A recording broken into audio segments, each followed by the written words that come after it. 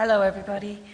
I'd like to start by thanking the Nautilus Institute, and in particular Richard, for bringing us all in here together today. It's been an extraordinary day of conversation. I think the discussion that's taken place has really affirmed my growing belief that we're getting towards that often elusive tipping point that we'll see nuclear disarmament actually take a hold in the world right now. It's a tipping point that's been 64 years in the making. Since the moment they started using these weapons and the moment they invented these weapons, there have been people around the world who have been working against them, and we should not forget that. We've felt close to it at times in the past, but there's something really new coming right now, and it's going to be good. I think it's going to be good. There's a groundswell of public opposition growing to nuclear weapons right now, and we all know that it is that which will change the world. The bold vision of individuals and groups like ICANN and many, many others around the world, coalitions of groups large and small, who will force the governments to listen and to act. And indeed, they're starting to do so. So just this week in this country, there were some remarkable things that happened, and Joe Camilleri mentioned it earlier in passing. But on Thursday last week, the Joint Standing Committee on Treaties, a major parliamentary cross-party committee, released a 200-plus page report, I haven't quite got through it all yet, reviewing all nuclear disarmament treaties in Australia and internationally. Many months of effort went into this, and many of the people speaking today or in the audience here today have participated in that inquiry. The report is groundbreaking in many ways. It is a benchmark from which other initiatives will need to measure their success, and of which they should take special note. And congratulations needs to be given to all those who participated in it. From an ICANN perspective, there are three things that deserve particular mention arising from this important report. Recommendations 8 and 9 call for our government to make clear in international fora its support for the adoption of a nuclear weapons convention, and also ask of the Australian government that they allocate research and consultation resources to the development of a nuclear weapons convention with a clear framework and enforceable verification. But in addition, in recommendation 21, the Parliament is called upon to commit to the abolition of nuclear weapons. We heard earlier from Joe a plan for that all of our governments should start to do that. This has already been called for in this important report.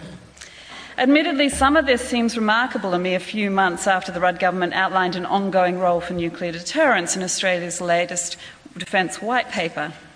In this, as we've heard today many times, numerous references were made to the role of US nuclear weapons in securing our future. Just one quote from the paper says, "It is the government's judgment that stable nuclear deterrence will continue to be a feature of the international system for the foreseeable future, and in this context, extended deterrence will continue to be viable." Well, no, it won't. President Obama is right now offering the world steps towards a promise of a greater security. And if we are going to take up this offer, if we're going to make it a reality, Australia needs to turn rhetoric into action and clear the pathway for the US by eliminating all references to reliance on nuclear deterrence, that faulty old umbrella, and from our defence policy. To get serious about real security, we should be putting our intellectual, political and diplomatic energies into a real solution, and that, I believe, is the Nuclear Weapons Convention. So what is this convention and what are we all on about? I'm assuming that not everybody in the room has read it. It's quite long as well, and it's been around for a while. A group of experts from around the world first developed the Model Nuclear Weapons Convention in 1997, then updated it again in 2007, and then ICANN relaunched it at that time. That's our campaign. The model is a result of a massive collaboration of experts from around the world over many, many years, and it is becoming increasingly recognised for its merits in technicalities, legalities, and for the sheer sense of it all. The Model Nuclear Weapons Convention, now accepted as a UN document, outlines how we can get to zero nuclear weapons. It will set the rules, schedule and verification mechanisms for the prohibition of the development and testing, production and stockpiling, transfer, use and threat of use of nuclear weapons. The Secretary-General of the United Nations, Ban Ki-moon, said in a speech a year ago when urging all parties to the NPT, particularly the nuclear weapons states, to work towards disarmament, He said they could pursue this goal by agreement on a framework of separate, mutually reinforcing instruments, or they could consider negotiating a nuclear weapons convention, backed by a strong system of verification, as has long been proposed at the United Nations. He had at that time circulated a draft model, which is this one here, which if anyone wants copies of it, we have it here on CD as well.